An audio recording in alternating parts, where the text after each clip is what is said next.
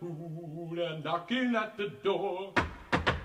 And that you, Sam, and that you, Sam.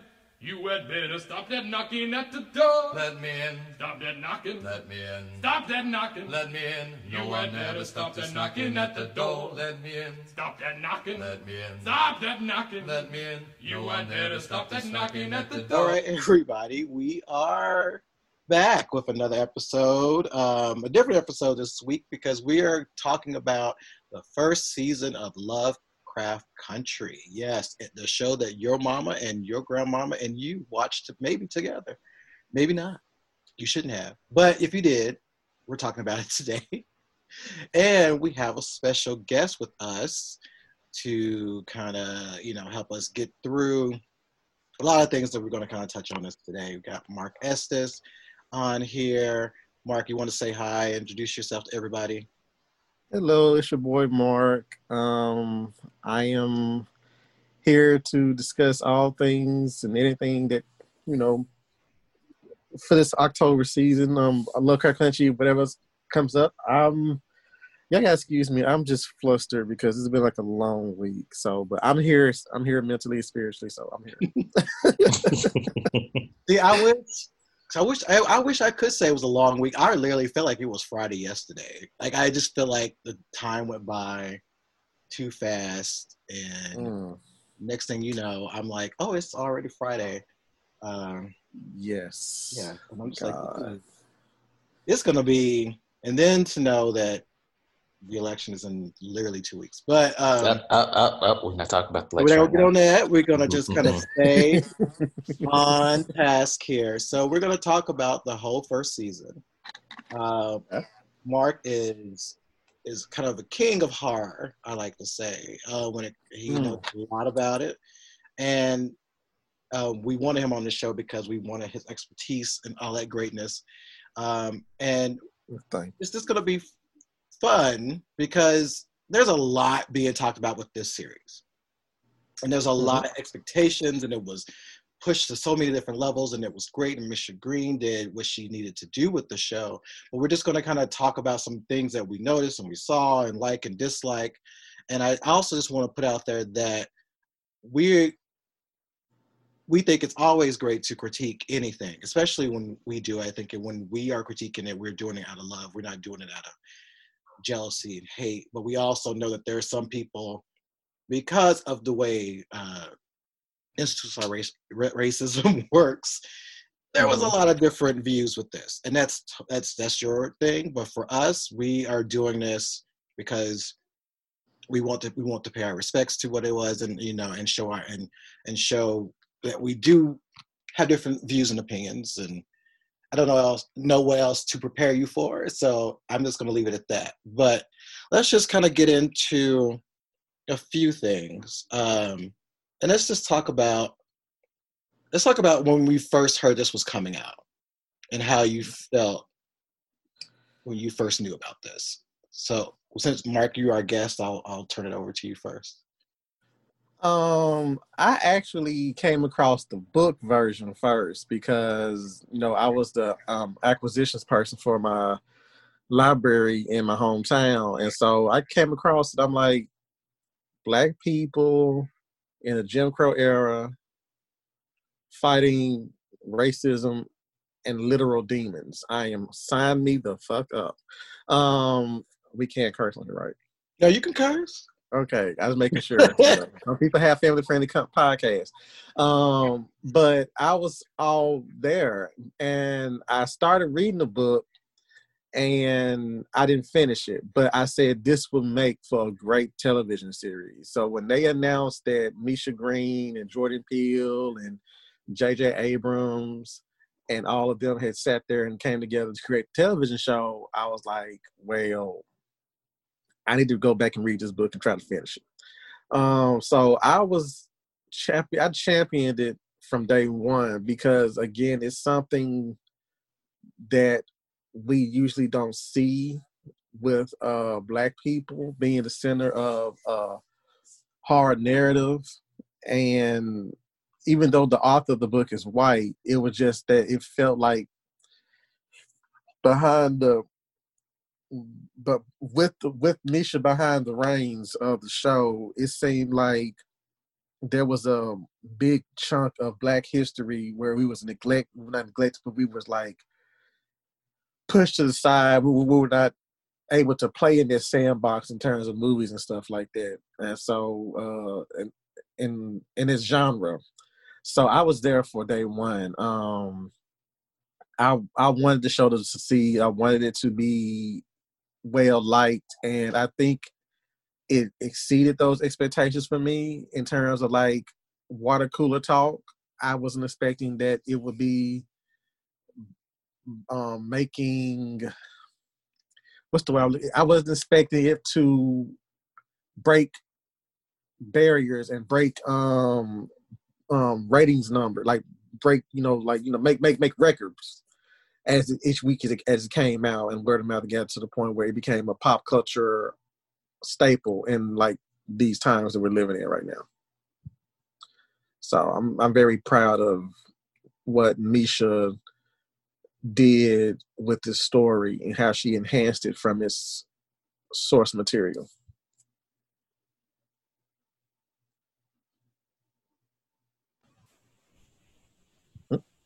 I think for myself, I had heard of H.P. Lovecraft, the author. I hadn't read any of his works. I know that he himself is racist and has very negative views of Hispanics, Jews, and Black people. So when I heard about this, I was like, okay, this is an interesting take on something sci-fi, because growing up, my mom, she was heavy into sci-fi. I mean, it was with Close Encounters of the Third Kind, the original War of the Worlds, all these different, 50s, 60s type movies that were coming out during the time. So sci-fi was something that we talked about and watched a lot. So I was interested to see in it. It held my interest for the majority of the time. There are some rightfully so necessary critiques of the show, and we'll get into that later.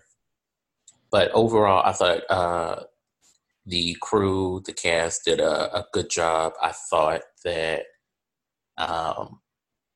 it was an interesting take on this kind of source material. And if we need a season 2, I'm here for it. But honestly, I don't think we need a season 2. I was excited about it because this was talked about I feel like a couple of years, in the works, and I was excited about it. I remember there was a book on it. I looked at some parts of the book online because there was some pieces and things about it that I wanted to kind of check out for sure. And I knew about Lovecraft, and I feel like white people love some Lovecraft. Every time I turn around when it comes to horror, they always bring up some Lovecraft, and I was like, yeah, but I never really got into Lovecraft type of stuff anyway. But I was very curious to see what this would look like, and I remember hearing the author of the book on a few podcasts over a couple of years talking about it, and I was thinking, okay, and then to know that Jordan Peele and J.J. Abrams were behind it, I thought this was going to be a pretty good thing, and I was looking forward to seeing it all and kind of understanding that when it comes to horror, especially horror featuring Black people, it's going to be a little different, and it's going to be almost maybe foreign to many of us because we haven't really seen ourselves in this genre that much. But also, we were going to have to be open to what horror means and what happens in horror. Because I think what happens with us as Black people, we just want to see Black people and stuff, but we kind of get a little bothered if we see a Black villain or a Black serial killer or something like that. That doesn't really sit well with us. And I remember thinking, if this is going to be Black horror, it's going to focus on things that's going to be uncomfortable for us. but also it's going to be in the horror genre. So it means everything that happens in the horror genre is going to happen with us, and it's going to be things that people are going to be really confused about, or maybe it's going to rub people the wrong way. So I knew that was going to come when this was going to hit. So when it came out, we got what we got. So let's talk about episodes that, if it was one or two episodes that really kind of stuck out to you, and why did that kind of hit you in a certain way, positive or negative? Start with me, or yeah, you can go ahead. Okay. Well, episode 1 and 2 to me served as a pilot. It's like a 2-part pilot. And I think, I had to rank these recently after the season finale. The episodes that stuck out to me were, I look at Sundown and Whitey's on the Moon as one big episode, one big pilot. So I look at them as one big episode. So there's those two combined into one. Strange Case and 1921 Rewind 1921. Those are the ones that really stuck out to me, and Holy Ghost, because they really like incorporated like the race aspect of the show. Like you guys said earlier, a few minutes ago, I too was leery about Lovecraft. I mean, when I was getting to my horror stuff, I was like, let me go read up on Lovecraft. Everybody kept asking, have I read X, Y, and Z by Lovecraft? And when you get to do your research, you get to, get a little discouraged, like, oh, he was a racist. So I never fully read most of Lovecraft stuff. I've seen movies adapted by it, but, that was it. But in terms of like the TV show, the episodes, also by me reading the book, the reason why these particular episodes stuck out is because the way the book was structured. I don't want to spoil anything, but the book itself was Matt Ruff created the book as a means of an episodic chapters. Each chapter was episodic. And the way the TV show went, they felt like episodes. So those particular chapters stuck out to me, and that's probably why I accepted these 4 episodes I listed, because they were like adaptations of those particular chapters. But I felt like, to be perfectly honest with y'all, I feel like Misha did a better job, because it's one thing to have somebody white write about this, but it's another thing to have somebody black behind it and to enhance those nuances and stuff. So Sundown and Whitey's on the Moon, you get the feel of the world that we're ready to occupy for the next 8 episodes. So we got the rules, we got like the characters and all this stuff, but we got how, like, it's not only do they have to fight off these monsters and whatnot, they have to fight off racism, they got to fight these monsters. So it's like this back and forth, like, yes, there's magic, but what's magic? What good is magic in the world that we're living in right now? We don't have no power over it, and we're just pawns to it. Then you go to Strange Case, which is the reason, I felt like was a great episode, because it, for me, redeemed the character of Ruby from the book. My personal opinion of Ruby in the book, I didn't like her when the book ended, but I felt like with the writing and the acting from everybody on the cast and crew, it enhanced the character to a very likable person in the show.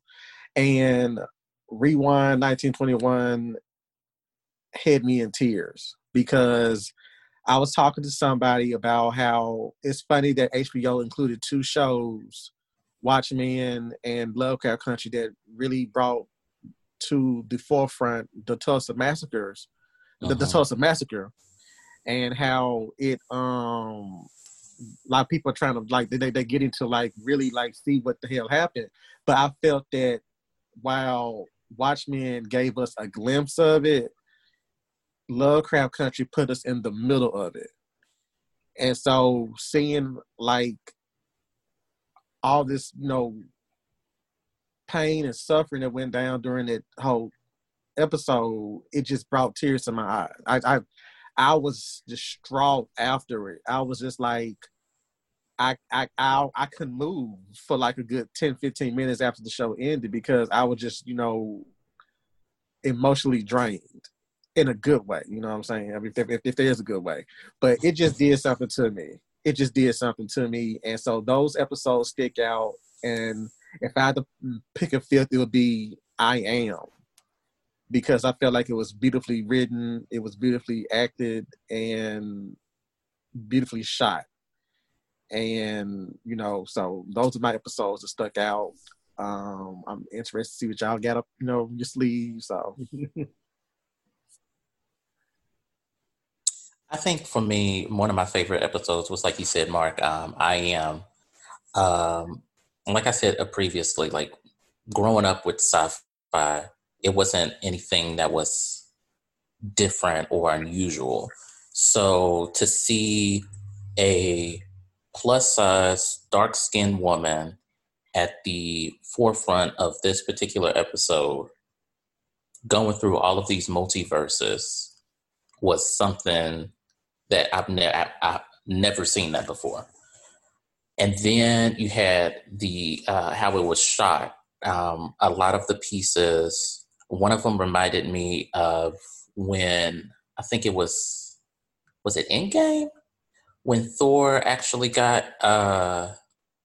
his powers back or some sort. I'm blanking because I haven't seen a Marvel movie in like months. It's been too long.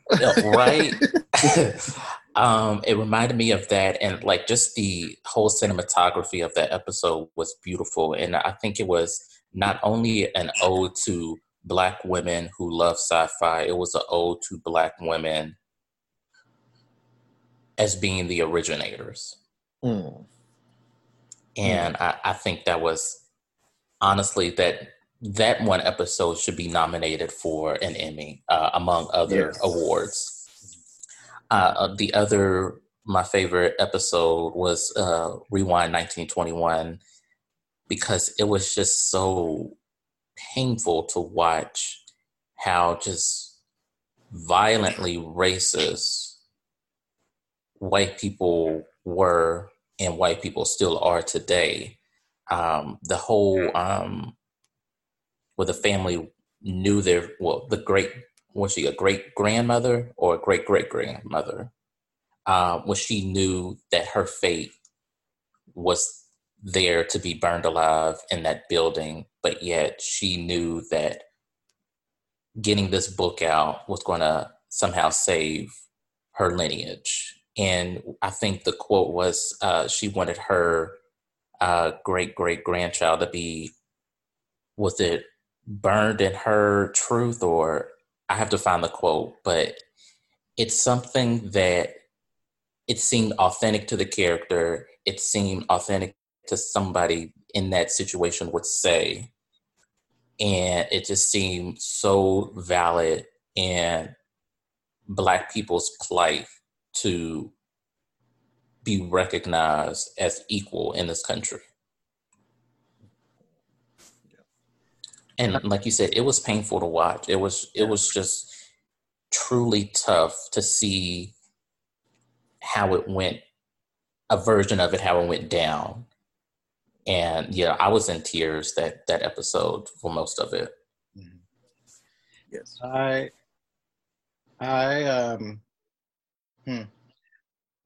like what Mark said about the first two. It did set the world. It set the world what we're about to deal with. It set some of the characters really well.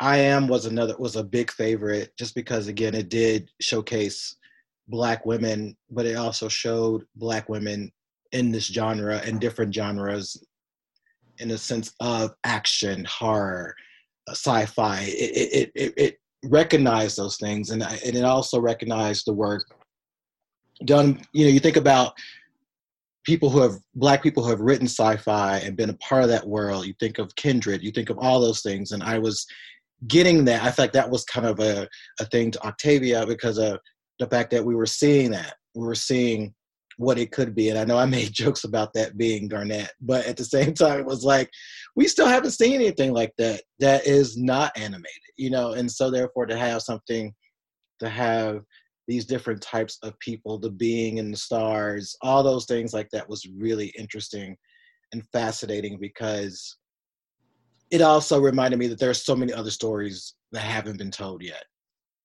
And I wanted to see more of that. I wanted to see more. We're about to see a movie about the Amazons, but just seeing that was really inspiring and encouraging to be like, wow, you know, there has been a lot of African Amazons that have been, it's been referenced to so many different things. Hell, even in Wonder Woman, the comic, they reference the Egyptian Amazons, even though they showcase the whitest one, Artemis. They have had issues with talking about the different Amazons across the world. So it was nice to see that, and nice to hear that you should name yourself, and what does that mean when you name yourself? And that was something that hit to me about, you should name yourself. You should be able to identify yourself and do that before someone else does that for you, and claim that. And I love that part of that particular episode. Now that the episodes are slipping me, but I have to say, I enjoyed the introduction of Topsy and Bopsy in that episode because it helped show us more of the magic part. Because there some parts I felt like we were getting, like, there was parts where it was like, here's like the basic magic part, but it was here where you got to see how it affects someone really directly, but how it uses some of the things that has been made against us, if that makes sense. To have those two, you know, dancing demons come after you is basically taking your fear or things, because that was taken from, I guess, Uncle Tom's Cabin. And so they think about the things that you fear the most. That's like if someone put that curse on me and all of a sudden I'm seeing Alfred E. Newman. I used to be scared of Alfred E. Newman, the Mad Magazine Man. And just having that come dancing at me while I'm at, you know, at Target or something like that, I'll probably be like, oh, I can't handle it right now. So, but to see that, I thought that was very crafty. It was very creative. I liked that in some ways that they became a new icon that you can see. You know, you think about the twins and The Shining, and you think about all these other things. They are now a popular thing. There are already pictures of people dressing up like Topsy and Bopsy. There were rumors, if I can somewhat say, I guess I'm going to say it now, whatever happens. That would have been something that's going to be featured at the Halloween Horror Nights and stuff like that. So again, that's rumor, but it's just more of like, that would have been neat, and I would have been taking pictures and everything, doing squat poses, whatever I needed to do to be with them, because I love them so much. And yeah, the last episode was a lot, but it was something that, Nick, that you said, and we talk about the great grandmother and understanding when it comes to us and thinking about what our families or what Black people had to do back in the day just to make sure that somebody is able to go to school or just to live. You know, it is just so much. It's just so much to take in, because those sacrifices were real. They are still happening today, to where even if they're not Black people, you got Hispanic people, you know, when making sacrifices to make a better world for somebody, and what they are willing to do that. But you see now the cost of that. You got like these kids who, there's like 600 families that are lost and may not ever get back together again. But it was because of the sacrifice they were willing to make a better life. And that's something that we know way too well for what our families had to do. Whether our families had to work 2 or 3 jobs to make sure we had a tux for, you know, prom or whatever they had to do. These things, the sacrifices are still being made. And so to see that was really fascinating and interesting. And another thing that kind of stuck out to me in one of the episodes was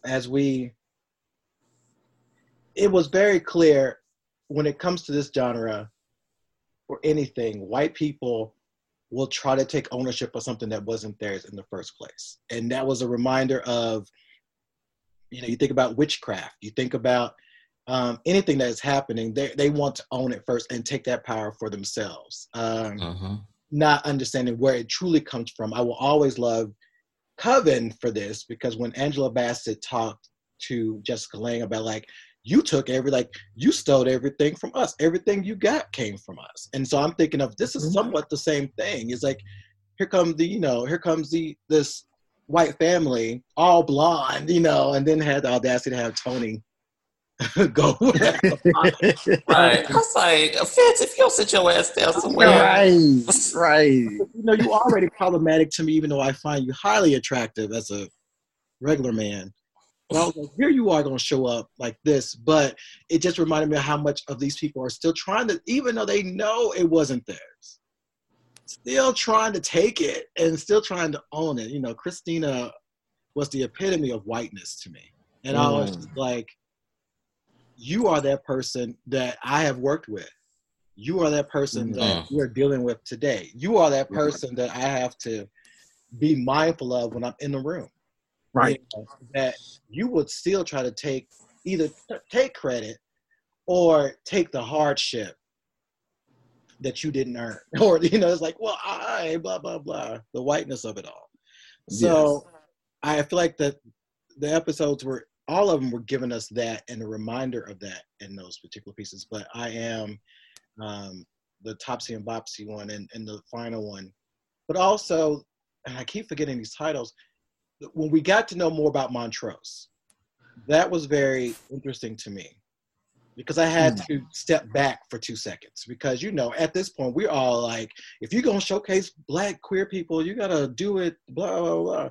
But I had to remember that was during the time where not only we were going to get killed anyway, but we would have been just really, really killed and slaughtered for being out and to be able to put on drag or do anything like that. And so that episode, I had to remember that part when he was just dancing and being free. That was a moment that many of us felt when we finally was able to be ourselves somewhere. We were finally able to maybe go to that first gay club or to hang out with other gay people and to have that moment where I can just literally say, oh, I love Dick, or I love Xanadu, or I spun around like Wonder Woman, whatever we want to say, I love Jam. We were able, that freedom. So to see Montrose have that freedom was a moment that we have to remember, because at that time, everything was just on the table when it comes to how we want to be killed. So it was, that to me was like a lot. And I was glad to see it, but I had to remind myself. I had to remind myself that is something that that we have to kind of remember about the times. And the last thing I'll say about the episodes was, what hurt me was when I learned that when they were, I think it was the second or third episode, when they were playing, I think it was the third episode, when they were playing with the Ouija board. Right. The kids were playing with the Ouija board. Yeah. And the Emmett Till character. When it was asked that, am I have fun on my trip? And he was like, no, you're not. Like that. But the way it was so nonchalant. And to me, that was kind of sinister. The way it was said, because we know what happens. And so that was something that was that was really, really scary and sinister, just to be like, oh, you're playing the Ouija board. And you can say something like, so am I going to buy this shirt or something tomorrow? And it was like, you are, but you're going to hate it. Not meaning, that could mean, yeah, you get killed in it. It's something like that. Right. But it didn't really get into that detail. That was really something. And then that episode when they had his funeral, that was hard because just to imagine everybody's there, but then to smell the body. That it was so hot. That just kind of took me to a very interesting place of fear and horror that I wanted, that I like. That's what I love about horror, but it's like got me like, wait a minute, I'm not ready to take that right now. Yes. But that was very needed. And I think that we miss when it comes to this genre. Yes. I think a lot of people fail to understand about the twins, the demonic twins on the Jigabobo episode is how everybody just left Dee. Like all the parents had just failed her. Even her mother, even though she was going through shit, like just said, "Oh, go that way." And it's indicative of how not only society but the Black community fails little Black girls. You know, Black girls are often forced to grow up faster. They develop quicker than Black males. If they're dressed in what older Black people say is provocative, she's quote unquote fast. Or when something happens to them, oh, we don't believe them. And I can point to so many cases of Black women and girls being confronted when it comes to sexual assault, when it comes to violence, when it comes to death, that, oh, we have to have the evidence first before we can believe you. It's not believe the victims first, and then let's have the evidence. You know, had this been a little white girl, you know, oh, we'll believe you till the rivers run red and, you know, the stars fall out of the sky. But I liked how that episode showed how we fail Black little girls so often. And I hope that starts some kind of conversation as far as what we need to do to save our little Black girls, because it needs to happen, and it's a conversation that should have happened a long time ago. Yeah.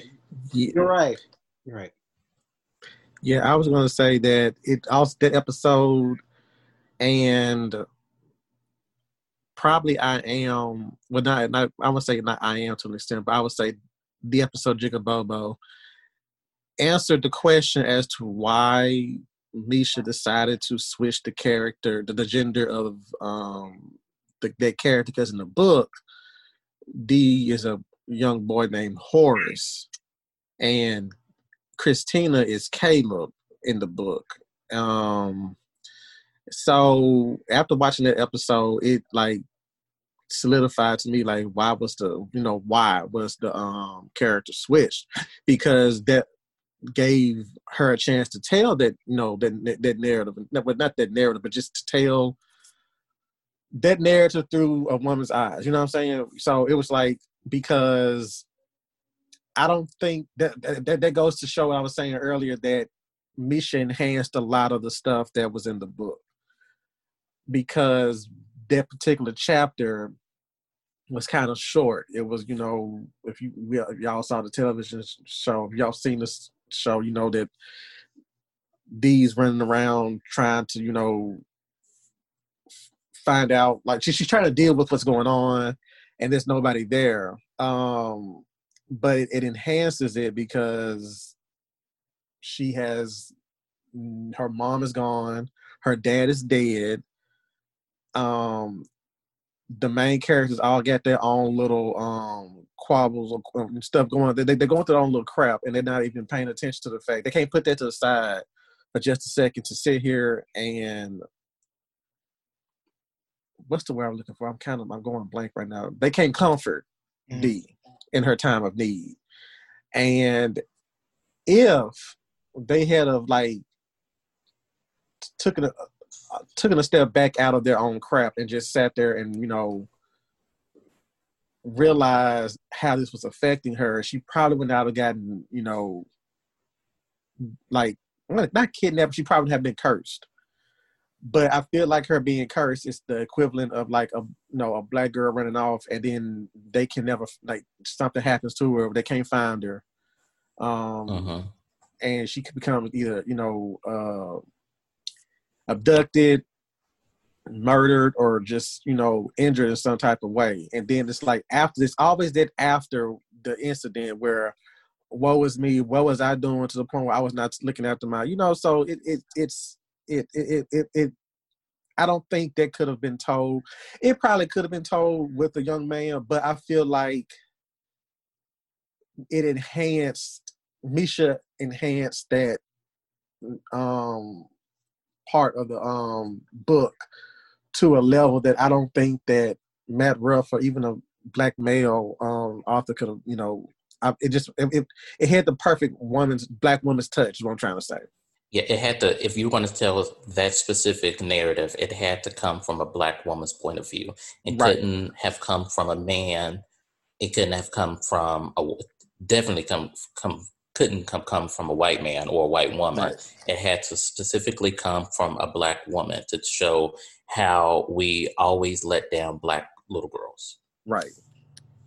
And also, it's interesting when we talk about this, because we think about, again, jumping back to the genre of things, I think about Carol Ann.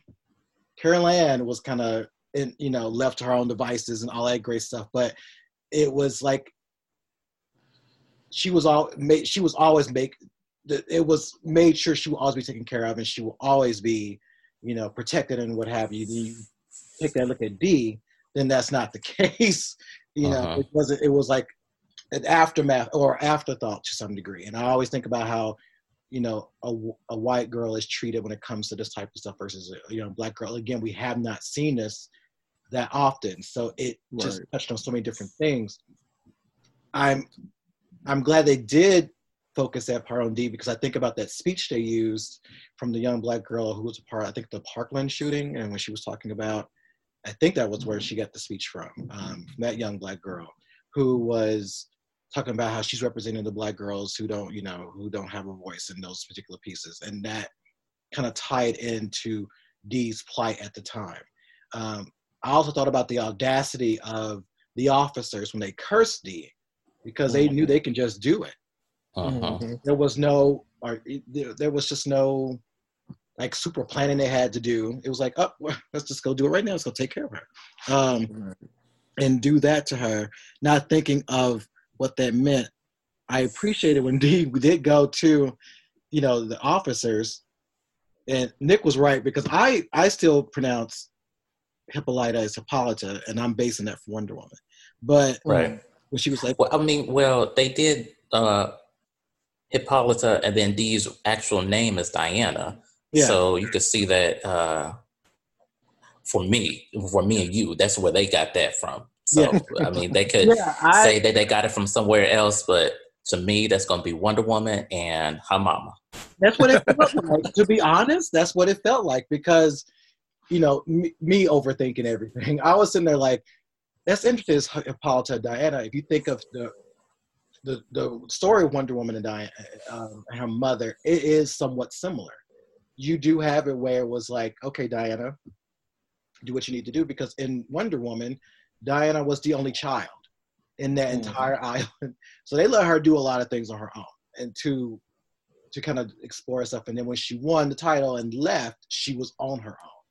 And her mother was somewhat in the sense of like, you have to discover, you have to take the world on your own. I can only do so much, but at the end of the day, it's you.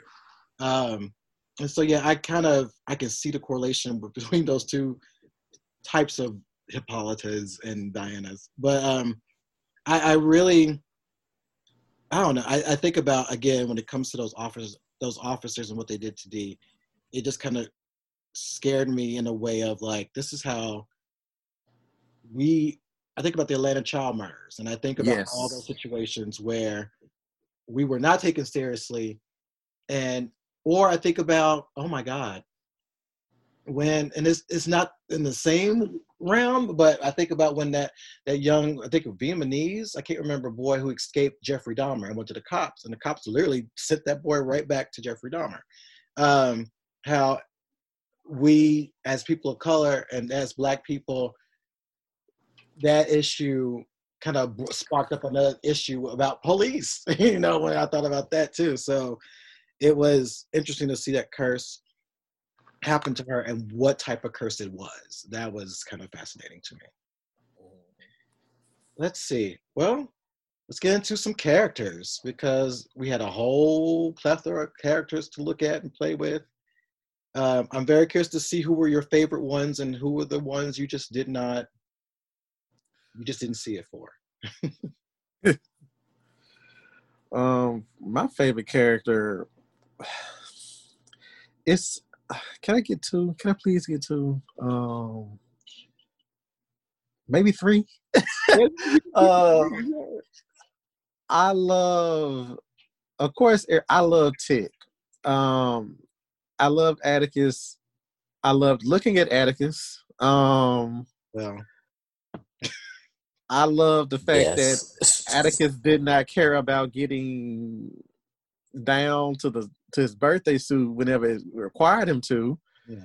And so, yeah, I love Atticus, but it faltered a little bit when the Meet Me and Dago episode came out, and he shot Gia's friend in cold blood, because I didn't even pay attention to it when he walked up and he just shot her. I'm like, Tick, no. I just know good and goddamn well you did not just kill this woman in cold blood. I was like, so they went back. It just goes to show you that your heroes have a little dirt on their shine. You know what I'm saying? So it hurt me. So, but I love him because he represented me as a kid in an era where I felt like I was the only Black person who was into science fiction and horror and all these fantastical tales and everything like that. I was like this unicorn growing up where I was at. So to see somebody like older and coming from a family that, not only encouraged it, but also was just as fans of the stuff as well, it just was like, oh my God. That's why I love him so much, because he solidified my love for science fiction and horror and everything.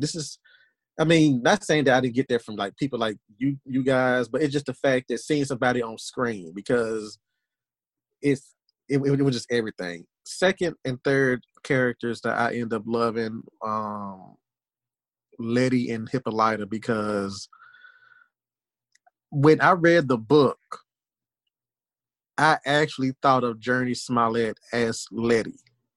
When I was reading the book before they made the announcement that they was going to do the television show, I thought of Journey Smollett as Letty.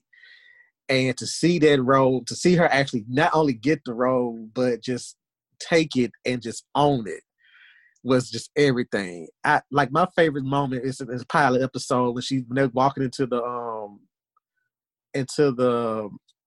not the deli, but like the restaurant, and she gave those women that look. I said, she's gonna be hell. She's gonna be the hellfire of the entire show. She's gonna be just like everything. And then Hippolyta, because I felt like she was more interesting than the Hippolyta in the book. They gave her so much to work with, and she just took it. And I was like, so when the end of I Am happened and Tick got thrown back through that portal and we did not see Hippolyta, I said, hold the fuck up. Do not tell me y'all finna take another character from me that is actually still breathing in the book.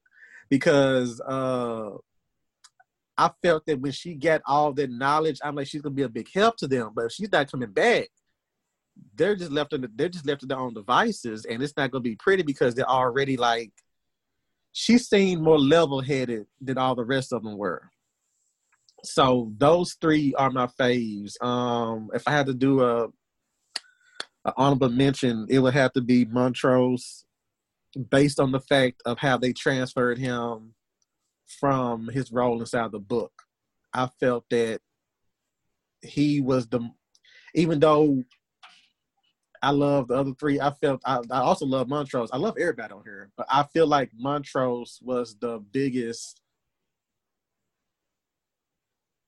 What's the word I'm looking for? He was the biggest transformation from his book character. I don't know if y'all read the book, but in the book, he was very. I don't want to say he was a toxic. He represented toxic masculinity, but he was very rough. He was very rough with Tick. He was very rough with all the kids in the neighborhood. He was always grouchy and like, so to take him and to give him the role, to give him the storyline that they gave him in the TV show, it was just like it made sense. Because behind all that rough exterior is a man who was just hurt his entire life because he couldn't live to be who he wanted to be. And he had to live up to this definition of what a black man should be. And so that's why I love him. You know what? It's time to honor mention all four of them. There you go. Whole cast. I know for me, my favorite character was Hippolyta. I saw a lot of my mom in Hippolyta as far as a woman who knows how to take charge.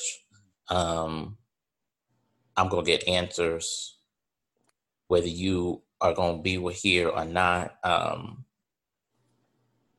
I think a lot of people saw, like, I mean, granted she was a mother, but the mother figure of Hippolyta resonated with, I think, a lot of people.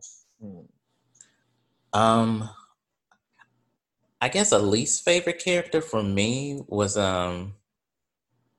Montrose in a way, but I understand his struggle. You know, like Mark, like you said, he was trying to be this perfect man in an imperfect world. Couple that with toxic masculinity, add a little hyper masculinity, add the expectations of what that masculinity looks like in a Black community, and also homophobia and being closeted. You have this perfect storm of a complete mess of a man. So I saw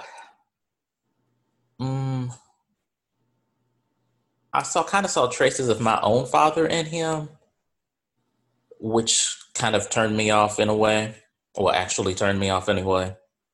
But like I said, I understand this going back and forth, and he was just so tortured and anguished that he didn't know what to do with himself.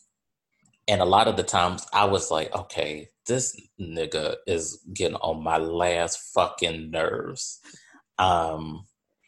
It especially pissed me off when they met the Two-Spirit person.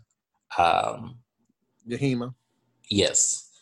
And I felt that was that whole storyline was a real disservice to the trans community. I think Misha even said that she was disappointed how that storyline turned out. And didn't he kill her? Well, didn't he kill them like by slitting their throat or something at the end? So I was like, okay, so they brought this character on for like 10 minutes just to kill them off. I felt that was very, I don't know, it rubbed me completely the wrong way. And that's another reason why I had a issue with Montrose. But I mean, it's understandable how he is the way he is because of what he's been through and what he's been forced to hide. So I can't fault him too much. However, I am going to talk about your black ass. No, I feel that, and that's what I love and hate about Montrose, because it was that character. It was the complex character that we want, but when we get it, it's kind of hard to accept. And that was something I had to like really, again, I had to think about, this is where he is coming from, but I also think about people that I've known who were in that situation before they came out. They were rough. They were trying to be that black man, trying to be that person. I've seen a few black men that was that particular way most of their lives until they came out. And then all of a sudden they realized the harm that they caused, or they realized what they really did to others. And I think that about Montrose, that was that thing about him that even though, like, for example, he's like, I'm just trying to pick my family by doing kind of the wrong things. I was like, okay. But that's no different than what sometimes we've seen people do in order to protect their family. They will end up doing the wrong things or doing the things that is worse. Like, for example, you think about, you know, some black men feel like, you know, take care of my family. Yeah, I'm out here gangbanging and drugs and all this stuff. And it's like, well, okay. Wouldn't chose that route, but understand why that was the chosen route. You know, so it was so much with that, with his character. My favorite character, I'm like Mark, I had a couple. I had more than a couple. Was Hippolyta, just because of what she meant to the show and what she meant to the people. Like, you know, when everything came down, they listened to her. She was the motherboard. She was that person, and that's what I really like, especially when you got into her character. Uncle George, because Uncle George represented many of us who love, again, sci-fi, that genre, and knowing that genre well. I love when in the first episode he was like, when that man was bit by I want to say the Mongoloid, but that's not what they're called.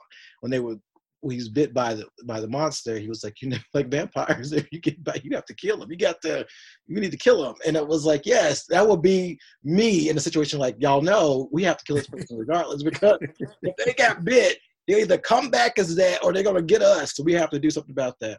So I appreciated Uncle George, and I love the fact that he was all about, when it came to their fantasy, it was mostly books for him. Mm-hmm. You know, for some of us, we would have been like Atticus, or 2 or 3 Atticus at one, you know, whatever. Yeah.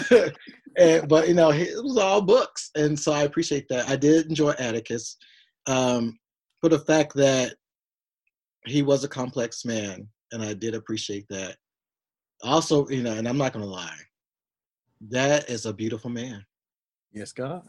He is a beautiful man. Full features, nose, lips, skin, all that. I was like, I remember I saw the poster, and you know, here, these posters are huge. So I'm sitting up just looking and lusting. I'm like, I'm supposed to be running this track, and here I am thinking about stuff. Looking at Jonathan. You know, so it's like, yeah, I enjoyed him.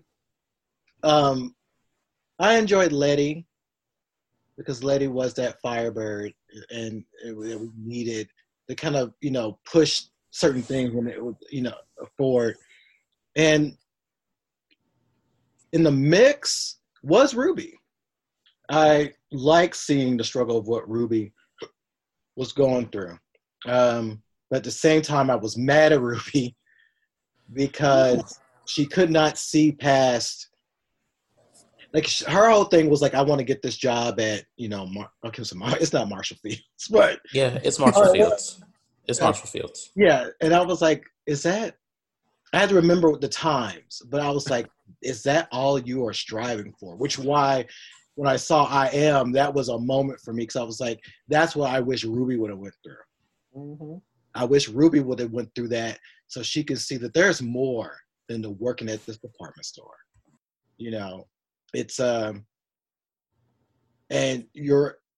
looking at whiteness at a level where you just want to work at a department store was kind of, it was like, wow, that's like saying, for me, to be a manager at Target will make me a solid person. You know, and for some people, no shade, to some people, that's fine for them, that works for them. I think that was like indicative. I think that's indicative of what the Black community has to go through, because we're not given the same advantages as white people. We have to work twice as hard just to get half of what they want. So the whole notion of, oh, I want to be a salesperson at Marshall Fields, you know, I think that has to to Black people in the hood in Chicago, in the South Side of Chicago at that time. Mm-hmm. That was like the apex of making it out of the ghetto. Yeah. And I, like, my family, we come from the South Side of Chicago, so that whole getting out of the hood Mm-hmm. type of mentality is very strong. So I understand where Ruby was coming from, because, you know, a lot of Black people, you know, once you made it out of the hood and yada yada yada and rah rah rah, you know, you can't say shit to anybody else. So yeah, I understand where she's from, where she only wants that as a goal. Yeah, and it was hard for me because it was like I was like, I have to remember this is the times, but then to look at the situation, I think it was hard for me because I know that has happened in my family, where it was like where I grew up in Union City, Tennessee. The goal for us as Black people was, if you got a good job at Tyson Chicken or you got a good job at Goodyear, right, that was it. You didn't need nothing else. And right. you know, my family, we own 2 homes. My mom had one home that she had in the Black neighborhood, and then she bought one in the white neighborhood just to say she can do it. Mm-hmm. But at the same time, it was that reality of, well, we've made it. Victor, you have all the things you have. You're able to do all this stuff. You have your own phone line, your own TV, all this because we've made it. But when you stop and thought about it, it was like, but you are working 8 hours a day slinging tires. That, you know, that, I guess that was kind of the thing that maybe that what struck a chord with me, was like knowing that my mom and my stepfather were working in factories. He's working in a dog food factory where they're killing like you literally see them with dead horses going to this place. And then you also have my mom working in Goodyear. So that was kind of like, that to them was making it. But at the same time, they pushing me like, go to college because we don't want you to be in this same boat. Right. Even though that was kind of what was already destined for many of us to do, and which many people in my town, no shade to y'all in Union City, end up doing before Goodyear shut down. Mm-hmm. And when that shut down, they had nothing else. And so that's why I guess that just kind of struck me in a lot of ways. Even though it's weird how that particular part of Ruby triggered so much of like, oh my God, that is a reality, and that is a thing that I never wanted to be in, and it was just so much. It's kind of weird to think about it now, but it's like, yeah, she struggled with that, but also her thinking that if she was a white woman, how things would be. And yeah. I think that was kind of that interesting thing of her being that white woman and realizing, again, she was a woman. And yeah, things might have been slightly different, but it's, at the end of the day, it's not that much difference. And I think what really kind of hit me was when she had sex with Christina, basically. And when she said, I just didn't want to be a Black woman fucking a white man. And sometimes I think that struck a chord for some of us who have somebody that they've been with who, you know, is white or what have you, because I know my partner 8 years was white. There were times I had to question, like, in the midst, we were together during the midst of Trayvon Martin, and that was something where it kind of like hit me, like, I'm with him, he's here at this march with me. What does that mean? So that was a lot with Ruby's character that I won't say least. I'll take that back, because I think what Ruby's character did was make me look at a lot of things about myself. Mm. And I think confront some things I felt about whiteness and everything, and thinking if that was one way that things could be better. So I won't say that was a least. I think she was a challenging character to me. Wait, what? Yeah, I agree. Especially because, you know, my partner's white too. And this is coming up on 14 years, I think. And to see, like, there was a few times that I had to sit his ass down and tell him, you know, I can't do certain things because of how I look.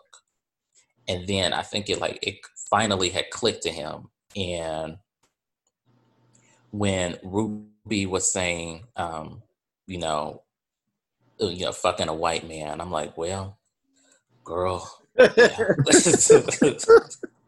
I understand, girl. And there was before it was revealed that William was Christina, Ruby had consensual sex with William.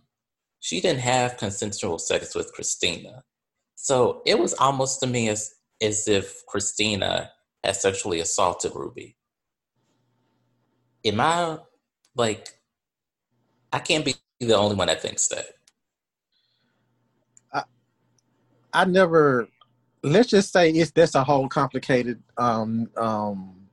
thing. I'm not saying that it's because I felt that it was a sort of betrayal when, because I was like, I don't want to spoil anything else in the book. It was, go ahead and spoil the book if they're not gonna read it. No, I'm kidding.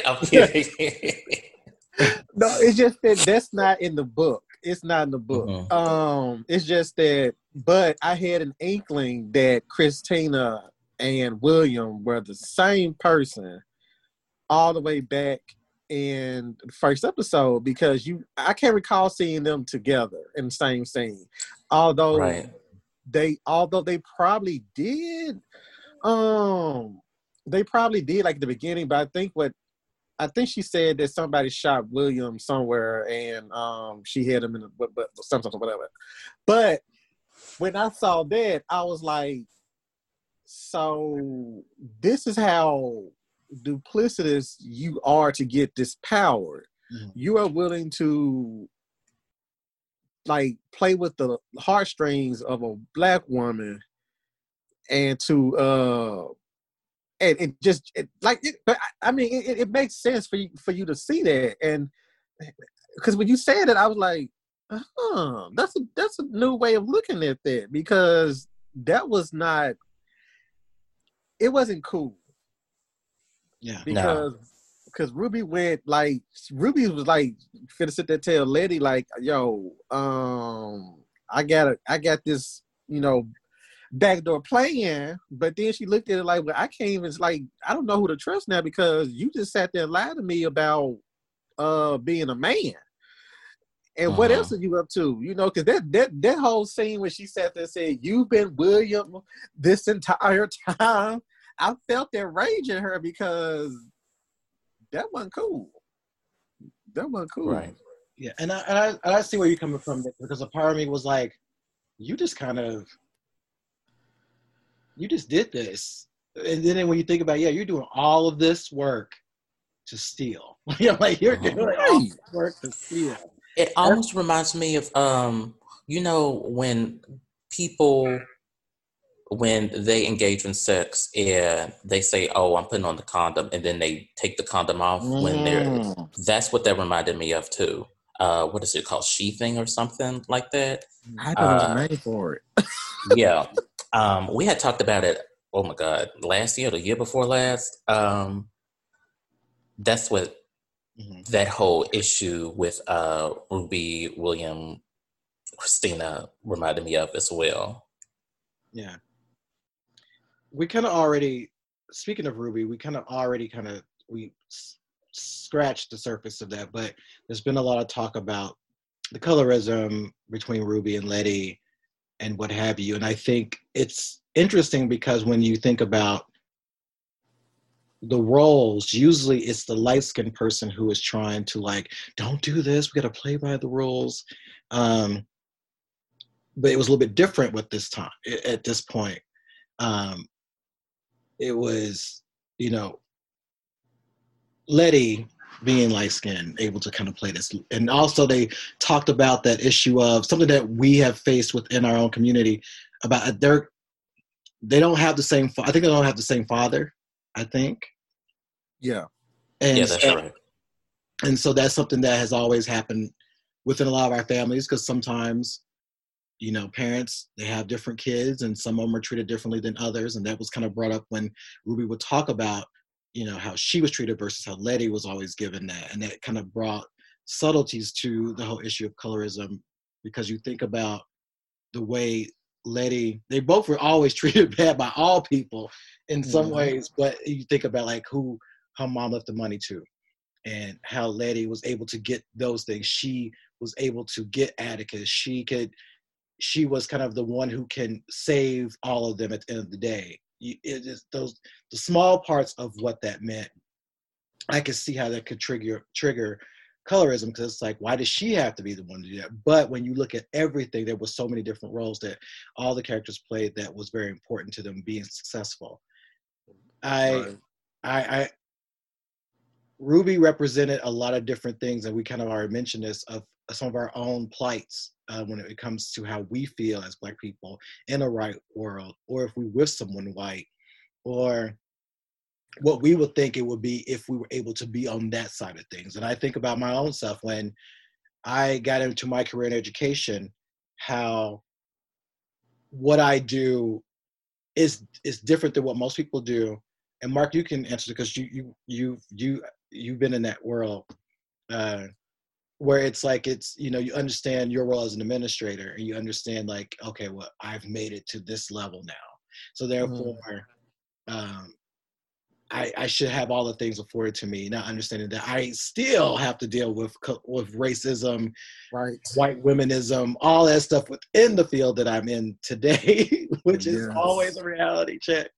So I think that Ruby and the colorism piece, it's very interesting how it triggers that. I didn't think it was done on purpose. You know what I mean? Like, I think in a way it was done and what I mean by on purpose, it was like we cast a light-skinned person so they can have all that and the dark skin can have all that.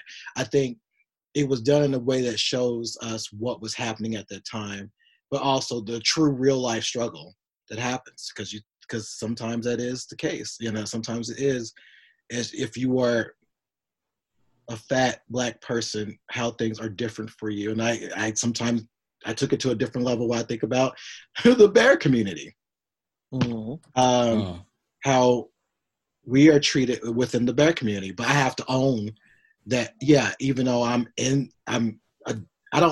guess I'm in it because I've been told I'm in the bear community. So I just took it.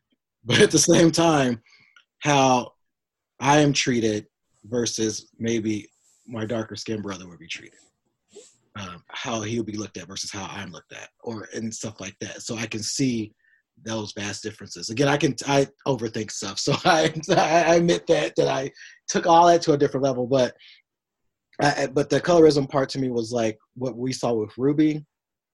It made sense to her character, because when you have a person who's been not afforded those things or not able to win per se, you may feel like you needed to connect with that whiteness in order to get something. Yeah. Like you said earlier, I get it, but being the only Black male assistant director librarian, I don't want to say in the state of Tennessee, but at that point in time, it felt like it.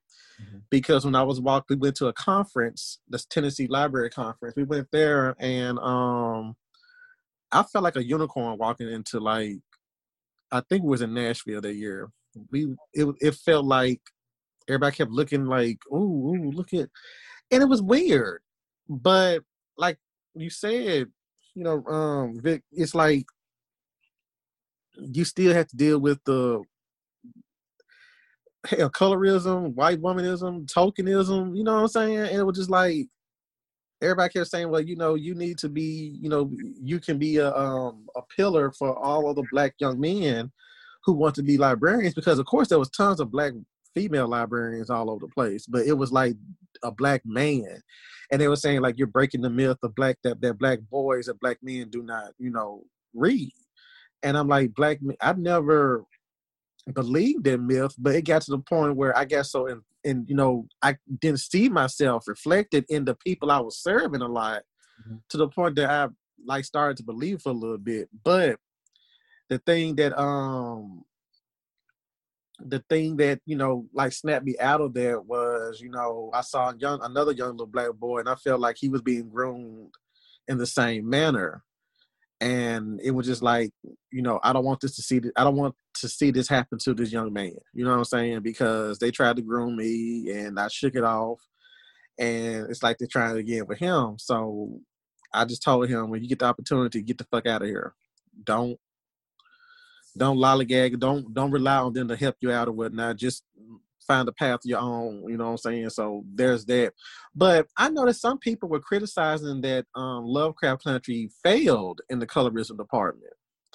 I didn't get a chance to read the article in full, but I know that some people felt that Lovecraft Country put everything in the kitchen sink in except for dealing with colorism, in a viable manner.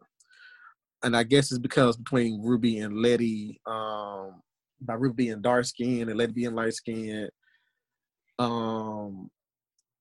But I wish I'd have had a chance to read the article, because I actually saw it late last night before I was prepping for this. And I told myself I was going to read it though, but I didn't get a chance to. My parents called and just ruined all that. So, yeah, I don't know.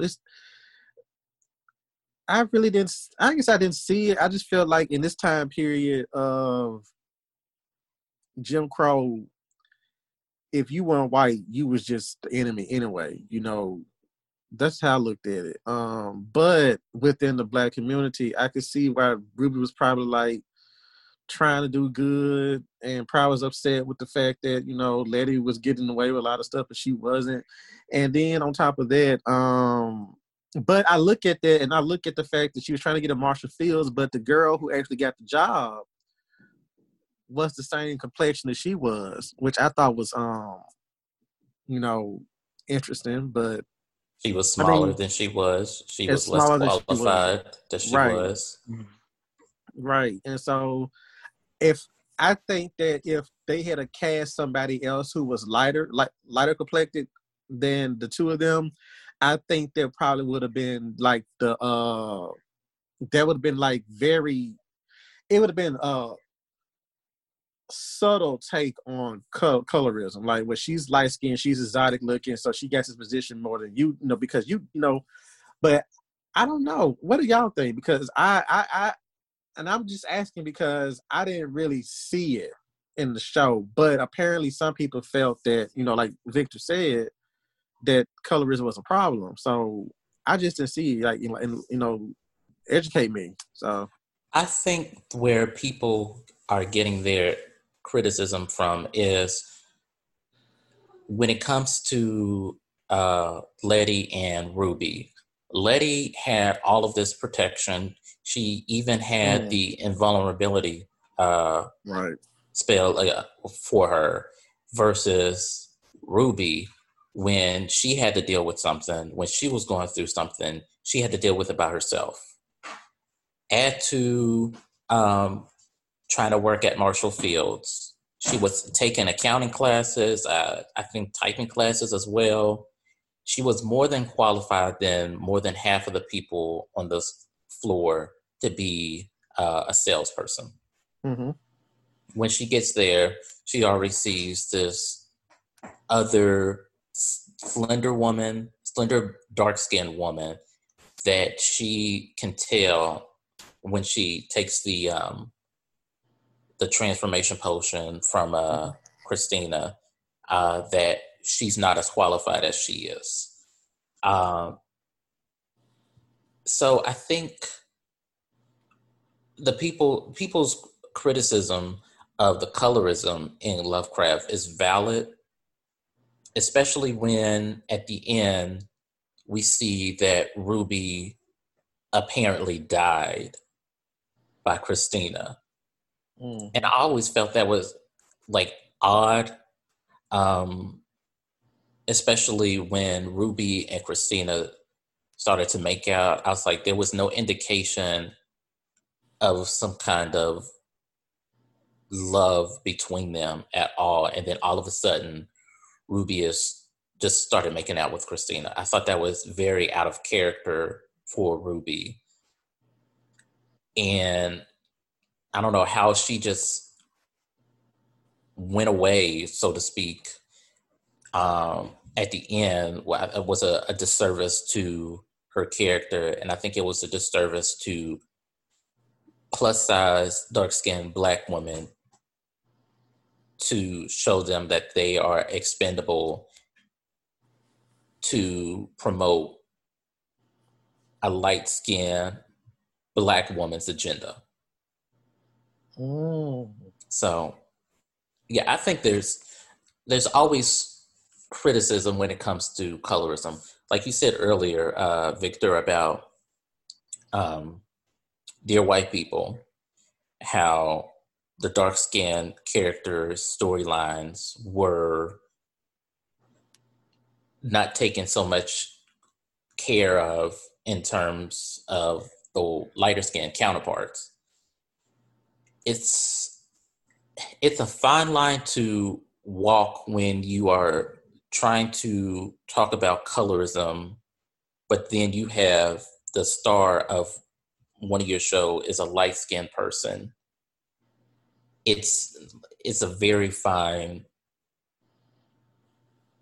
line to walk, and just because we're critiquing it doesn't mean we don't like it. Mm-hmm. Right. Yeah. Right.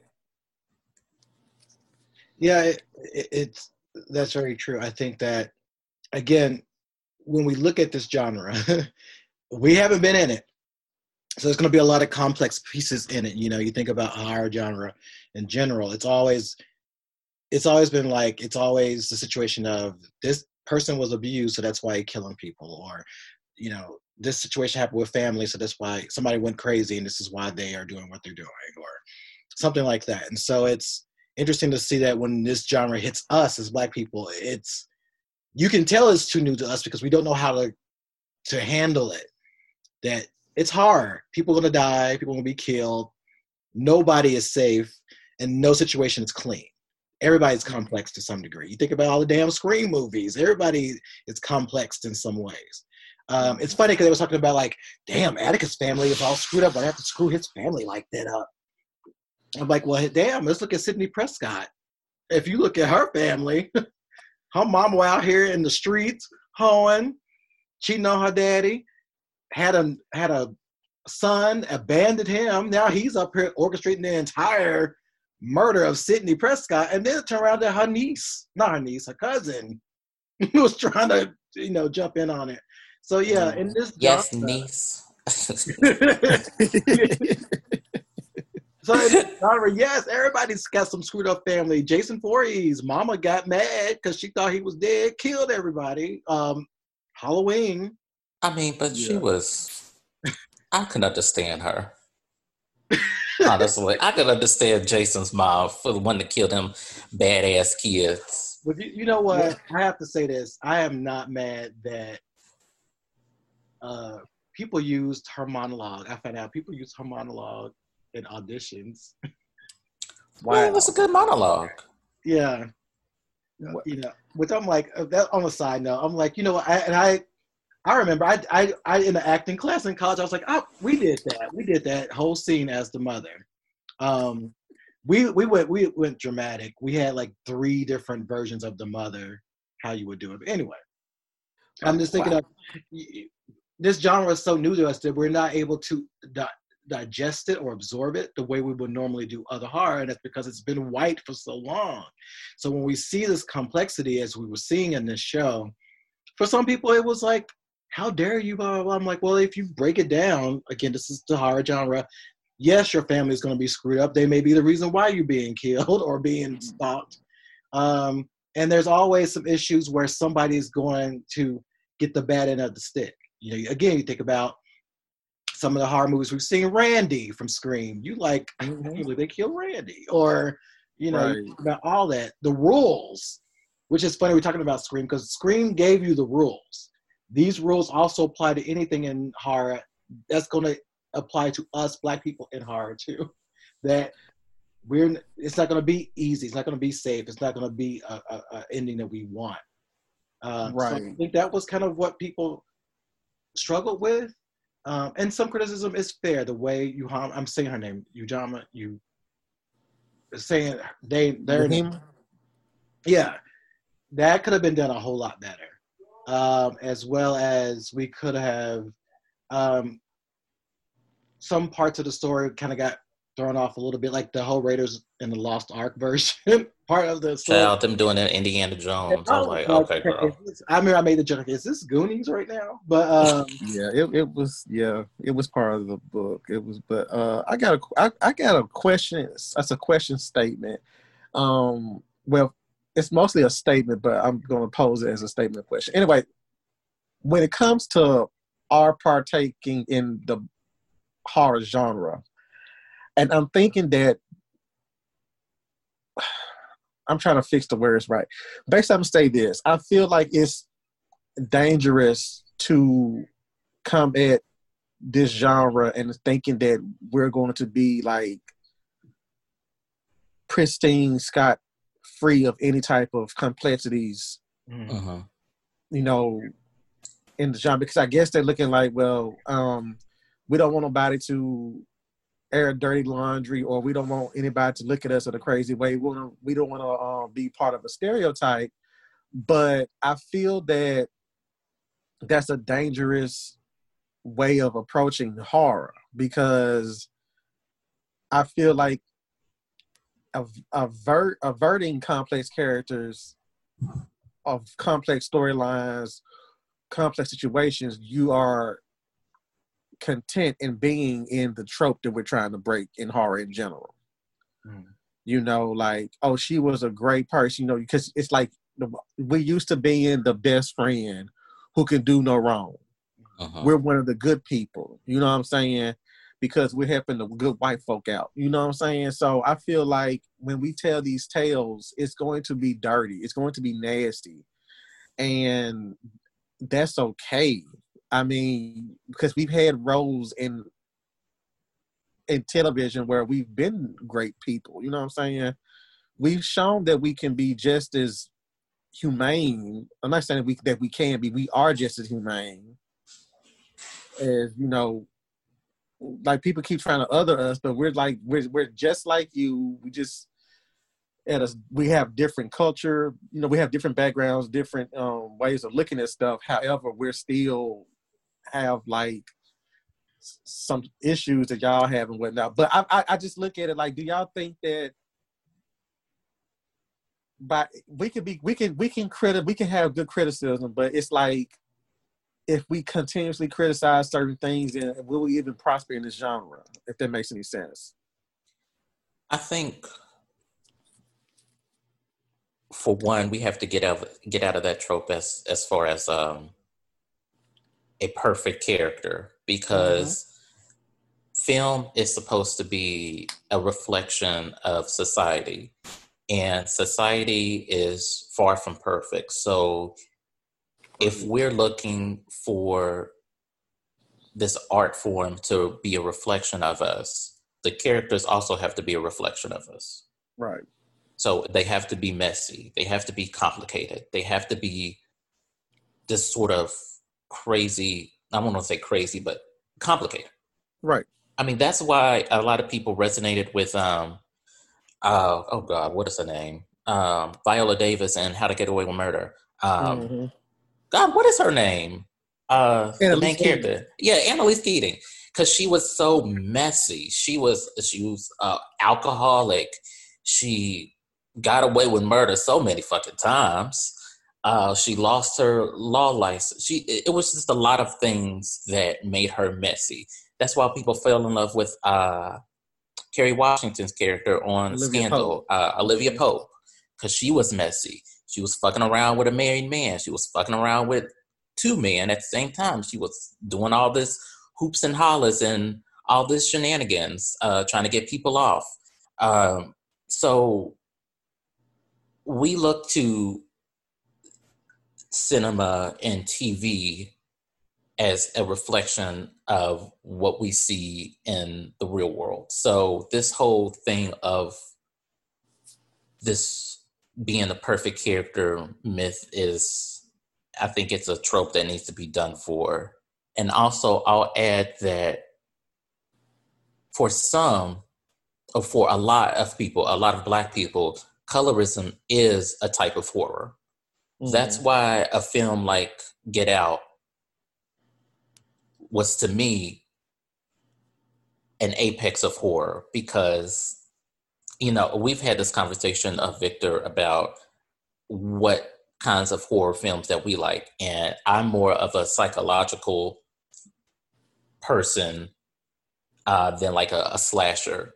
And the psychological horrors of racism and colorism and all of those isms is far more horrifying to me than a random white man with a mask slashing little college co-eds up.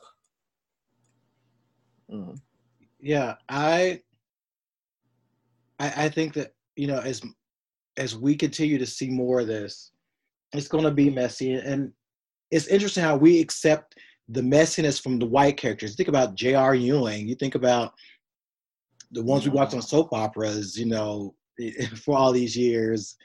Or even like I'm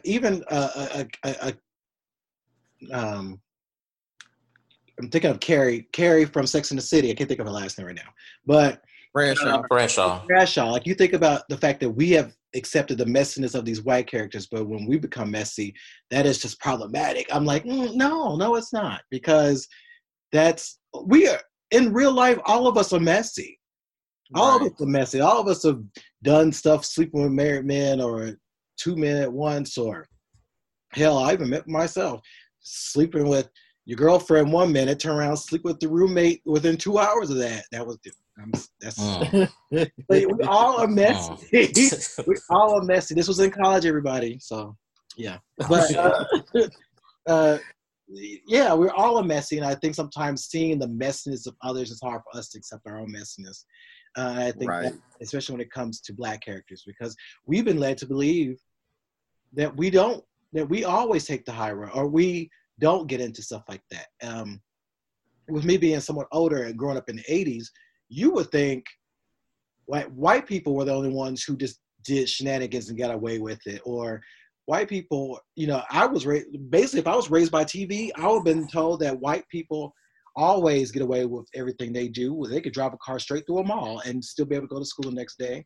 Go to Tijuana, have sex with people and come back like it was nothing. Or hell, or I was also taught that they just die right off the bat really quick, because they go off to these camps, nobody's there watching them, and then they dead. You know, it's like that.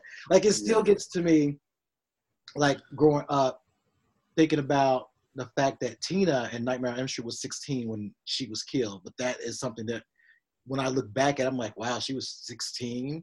16? That's that little boy down the street who's 16, and you see that happening. But I guess when it happens to us, it is a whole different thing. But I think we haven't accepted that part of the genre, or seen ourselves enough in that genre to kind of be like, okay, that's how it goes. If that makes sense. Right. So yeah, it's. I do hope that we'll have to play through the horror tropes. We can make new tropes as we move forward. But I think as we will see more Black horror, and it's interesting because we're seeing Black horror come out now. We got Bad Hair. We have Spell that's coming out. There's a huge billboard. I saw it last night at Paramount. And there's another movie coming out. There's a couple already out there, like Black Box, that is out there on I think Amazon right now. But and currently the Purge series, which one of the movies did address kind of issues of being Black or being a person of color, but the TV series, 2 seasons have featured Black characters. Right. I'm currently watching the 2nd season now. So it's very fascinating that in this genre, it's going to be very challenging to a lot of us. to kind of get used to what is normally in the horror genre. I think also like sometimes the way that we can't face a complicated or messy character is because we were always told that you have to do this, and this to be successful. And you can't mess up because if you're Black, if you're gay, if you're lesbian, if you're trans, if you're something that's other, you have one shot and one shot only. And if you get it wrong, you may not never get another shot. Mm-hmm. So I think that plays another, it factors into this whole trope of the perfect Black person in a horror. Mm-hmm. Yeah, I just saw that today on Twitter. Someone, Danny Yor, tweeted about how this whole issue of, we're not allowed to be perfect when it comes to, as creators, the minute that we talk about race, the minute we call these things out, it's curtains for us, but let, white authors or creators, they can talk about whatever they want and still get rewarded. I think about, no shade to him, but what's his name, who used to direct Guardians of James the Gunn. Yeah. And now he's doing Suicide Squad. I'm like, wow, that would have been us. We wouldn't have we'd be lucky to direct a Lifetime movie at this point. So or the people that actually say that they're, I'm an Asian writer and then turn out to be white. Yeah. Yeah. And the main editor-in-chief of a major comic book company. So how, it's interesting how that stuff happens. It really, really is. Mm. So to close in on Lovecraft Country, I feel like I feel like y'all liked it. But do you think it should be, and Nick, you kind of already mentioned this, should it be another season or should this just be it? You go ahead, Mark. Okay, we talked about this with another group of my friends. Talked about this. I want a season 2, but because I know everybody keeps saying, why do you keep going back to the book? Because the way the book was written, it was written with an open-ended. It left it open. It left the storyline open for another book. Mm-hmm.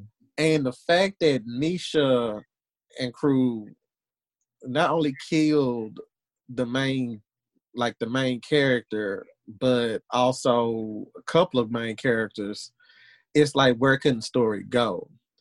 Now, I didn't want them to pull a Watchmen, because Watchmen did the exact same damn thing. I'm thinking like, we finna get a second season. It's gonna be 5, it's gonna be all, and then next thing they tell us 2-3 days after the last episode aired, that was a limited series. And some folks were like, well, they said that from Gate. I'm like, not necessarily. They said, season finale. Now, if they'd have said the finale, that's a different thing. But when you sit there and put the word season finale before the before the final episode, as the final episode, you're expecting another season or whatnot. But they said that, it was going to be it was a limited series. And I've known shows that premiered as limited series, but ended up going 2 or 3, 4 more seasons. Big Little Lies, Under the Dome, all these epic shows that get all these ratings and stuff like that. They came back for a second season. They made it happen. So for me, I'm itching for a second season, but like Nick said, if they leave it off like this, that's cool. But just give us a definitive. Like, it's been too long since they done announced. They would have been announced by now, especially that since Lovecraft Country's final episode broke ratings records. So if they leave it open-ended, that's fine. If they do say this is it, that's fine too. I'm going to come to it's been a week for me to come to terms with this, but it's been hard. It has been hard as hell. But I thought the same thing with Buffy the Vampire Slayer. When the master was killed, I'm like, who's gonna be the villain next season? So I said, who's gonna they killed the master? She's cool, she's fine. They ain't gotta worry about nothing else. And then they came in with Spike and Drew. I'm like, oh shit. Then it just you can find ways of doing continuing on because that particular genre is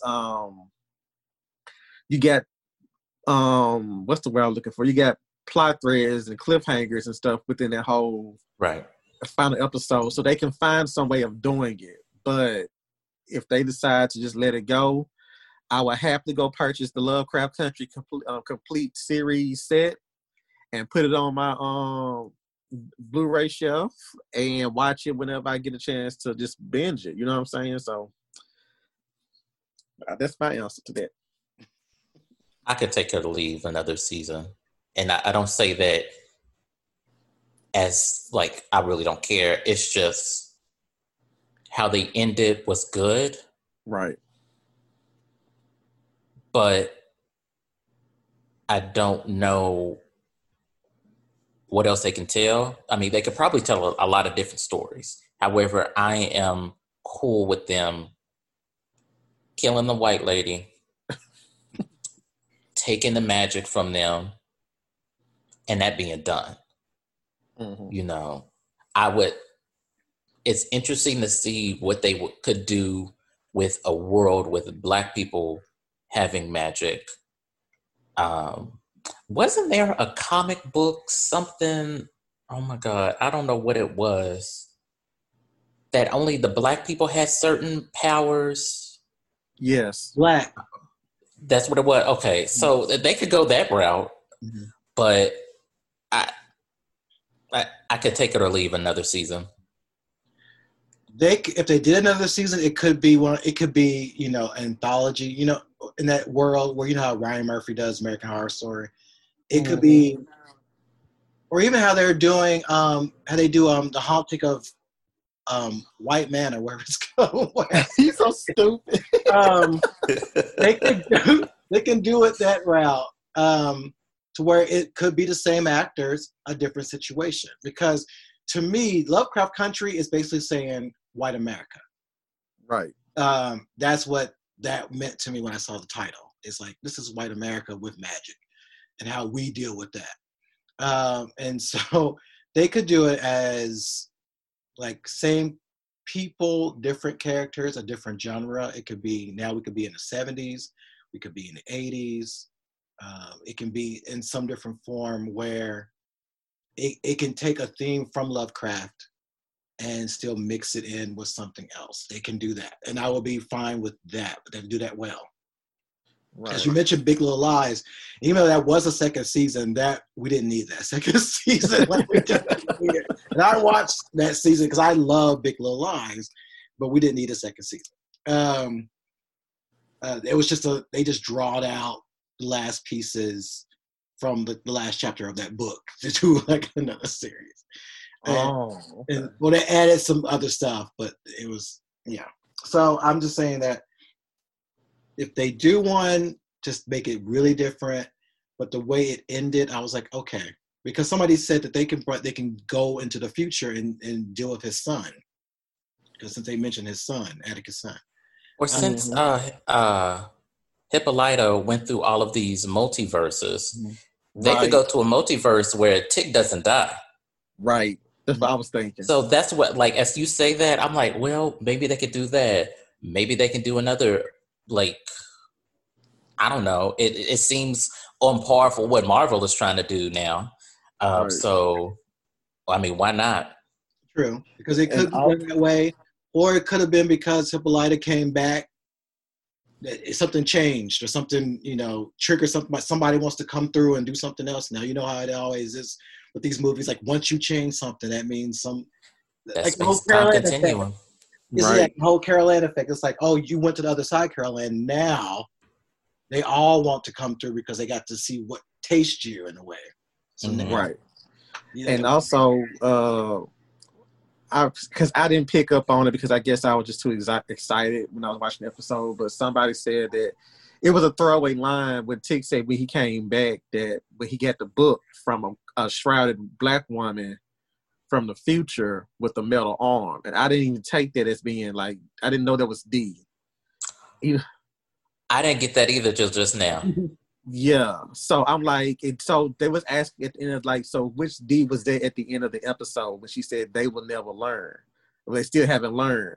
Because I'm like, is that the D from the future or what? Because that line fucked me up. That's why I was saying, like, when Tick walked away, when they was walking through the bridge with Tick, I'm like, okay, there's not gonna be a second season. This is it. But then when they gave us that denouement of D walking up and saying they will never learn, and I was like, who is they? Like, is it like white people? Because that's when Christina was asking for help.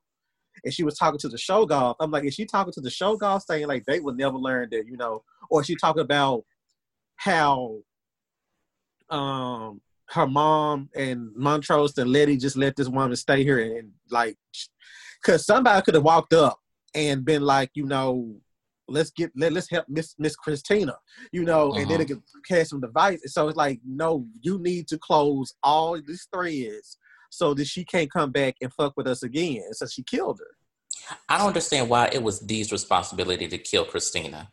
Because if this woman had did so much damage, she had killed my son, she had endangered my family for this whole time, I'm just going to let her die. I'm going to make sure that she is dead before I leave. I'm not going to wait until the life drains about her. No, I am going to do it myself if those rocks didn't do it. So that was kind of odd in a way to let Dee, as young as she is, crush this woman's neck. Right. I found that, just odd and kind of lackluster in the writing. But if they're going to go forward with another season, maybe that does in turn serve a purpose. I kind of like that Dee did it because it did make me think, is this the Dee from the future or what have you? But it also kind of signaled that same trope of losing your innocence, because she basically lost all her innocence. Now this is where she is. The same way as you think about what's her name in Terminator. You think at the end she lost her innocence, so she knew going towards the future that it's going to be bleak. And Sarah Connor, you had Sarah Connor, you had Sidney Prescott, everybody who went through something like that, that's what they ended up in, losing their innocence and realizing what was going to happen. And it does make me wonder, is this the one from the future because of the timelines that have been open? But also, will Dee be the one that tells a different story? Will she be the one that goes through the journeys? Because she was drawing this stuff out in the beginning anyway. And you think about the story she was telling. Now it could be about her own adventures, and it could be about what she learns throughout the struggle. So what I get from now thinking about Dee is pretty much all the characters we've ever read, from Harry Potter to everything. Carol Ann, Sidney Prescott, everybody who survived something, Laurie Strode, they're at a new level of being at this point. And what does that mean for them? So if they did do another season, it could be about what Dee discovers or what she, learns throughout her life, because she will now enter the new world differently than how the others did. Right.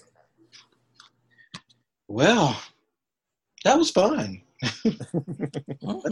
All the stuff, everything. Mark, tell everybody where they can find you. Oh, well, you can find me on Instagram under Midnight Social Distortion or Mark O. Estes. I tend to Mark O. Estes is a private account. So if you do add me, send me a message saying who you are so I can add you, because I've had a lot of people add me and they seem like they were bots. So I've been hitting the block and delete button a lot in that section. And you also can find me on Twitter at The Anticritic. And also I have the Midnight Social Distortion blog.wordpress.com. I've taken most of the content of there and switched it to a Wix account. I'm still trying to get that situated out. And I'm trying to start up a YouTube channel soon. So hopefully they'll be out sometime either by the end of this year or next year. And you can also find me on the CNP Horror Podcast. We're just on episode 2. Episode 3 drops this Tuesday.